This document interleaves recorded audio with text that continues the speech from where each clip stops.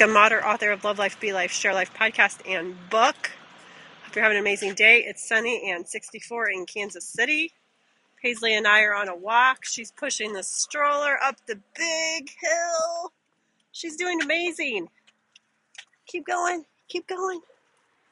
All right. So we're getting our steps in today. So comment below and let me know how many steps you get, or comment on my Facebook, my Instagram, and let me know how many steps you get a day.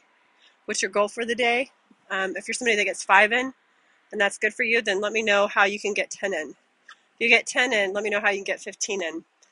So we can be better today. We can do better today.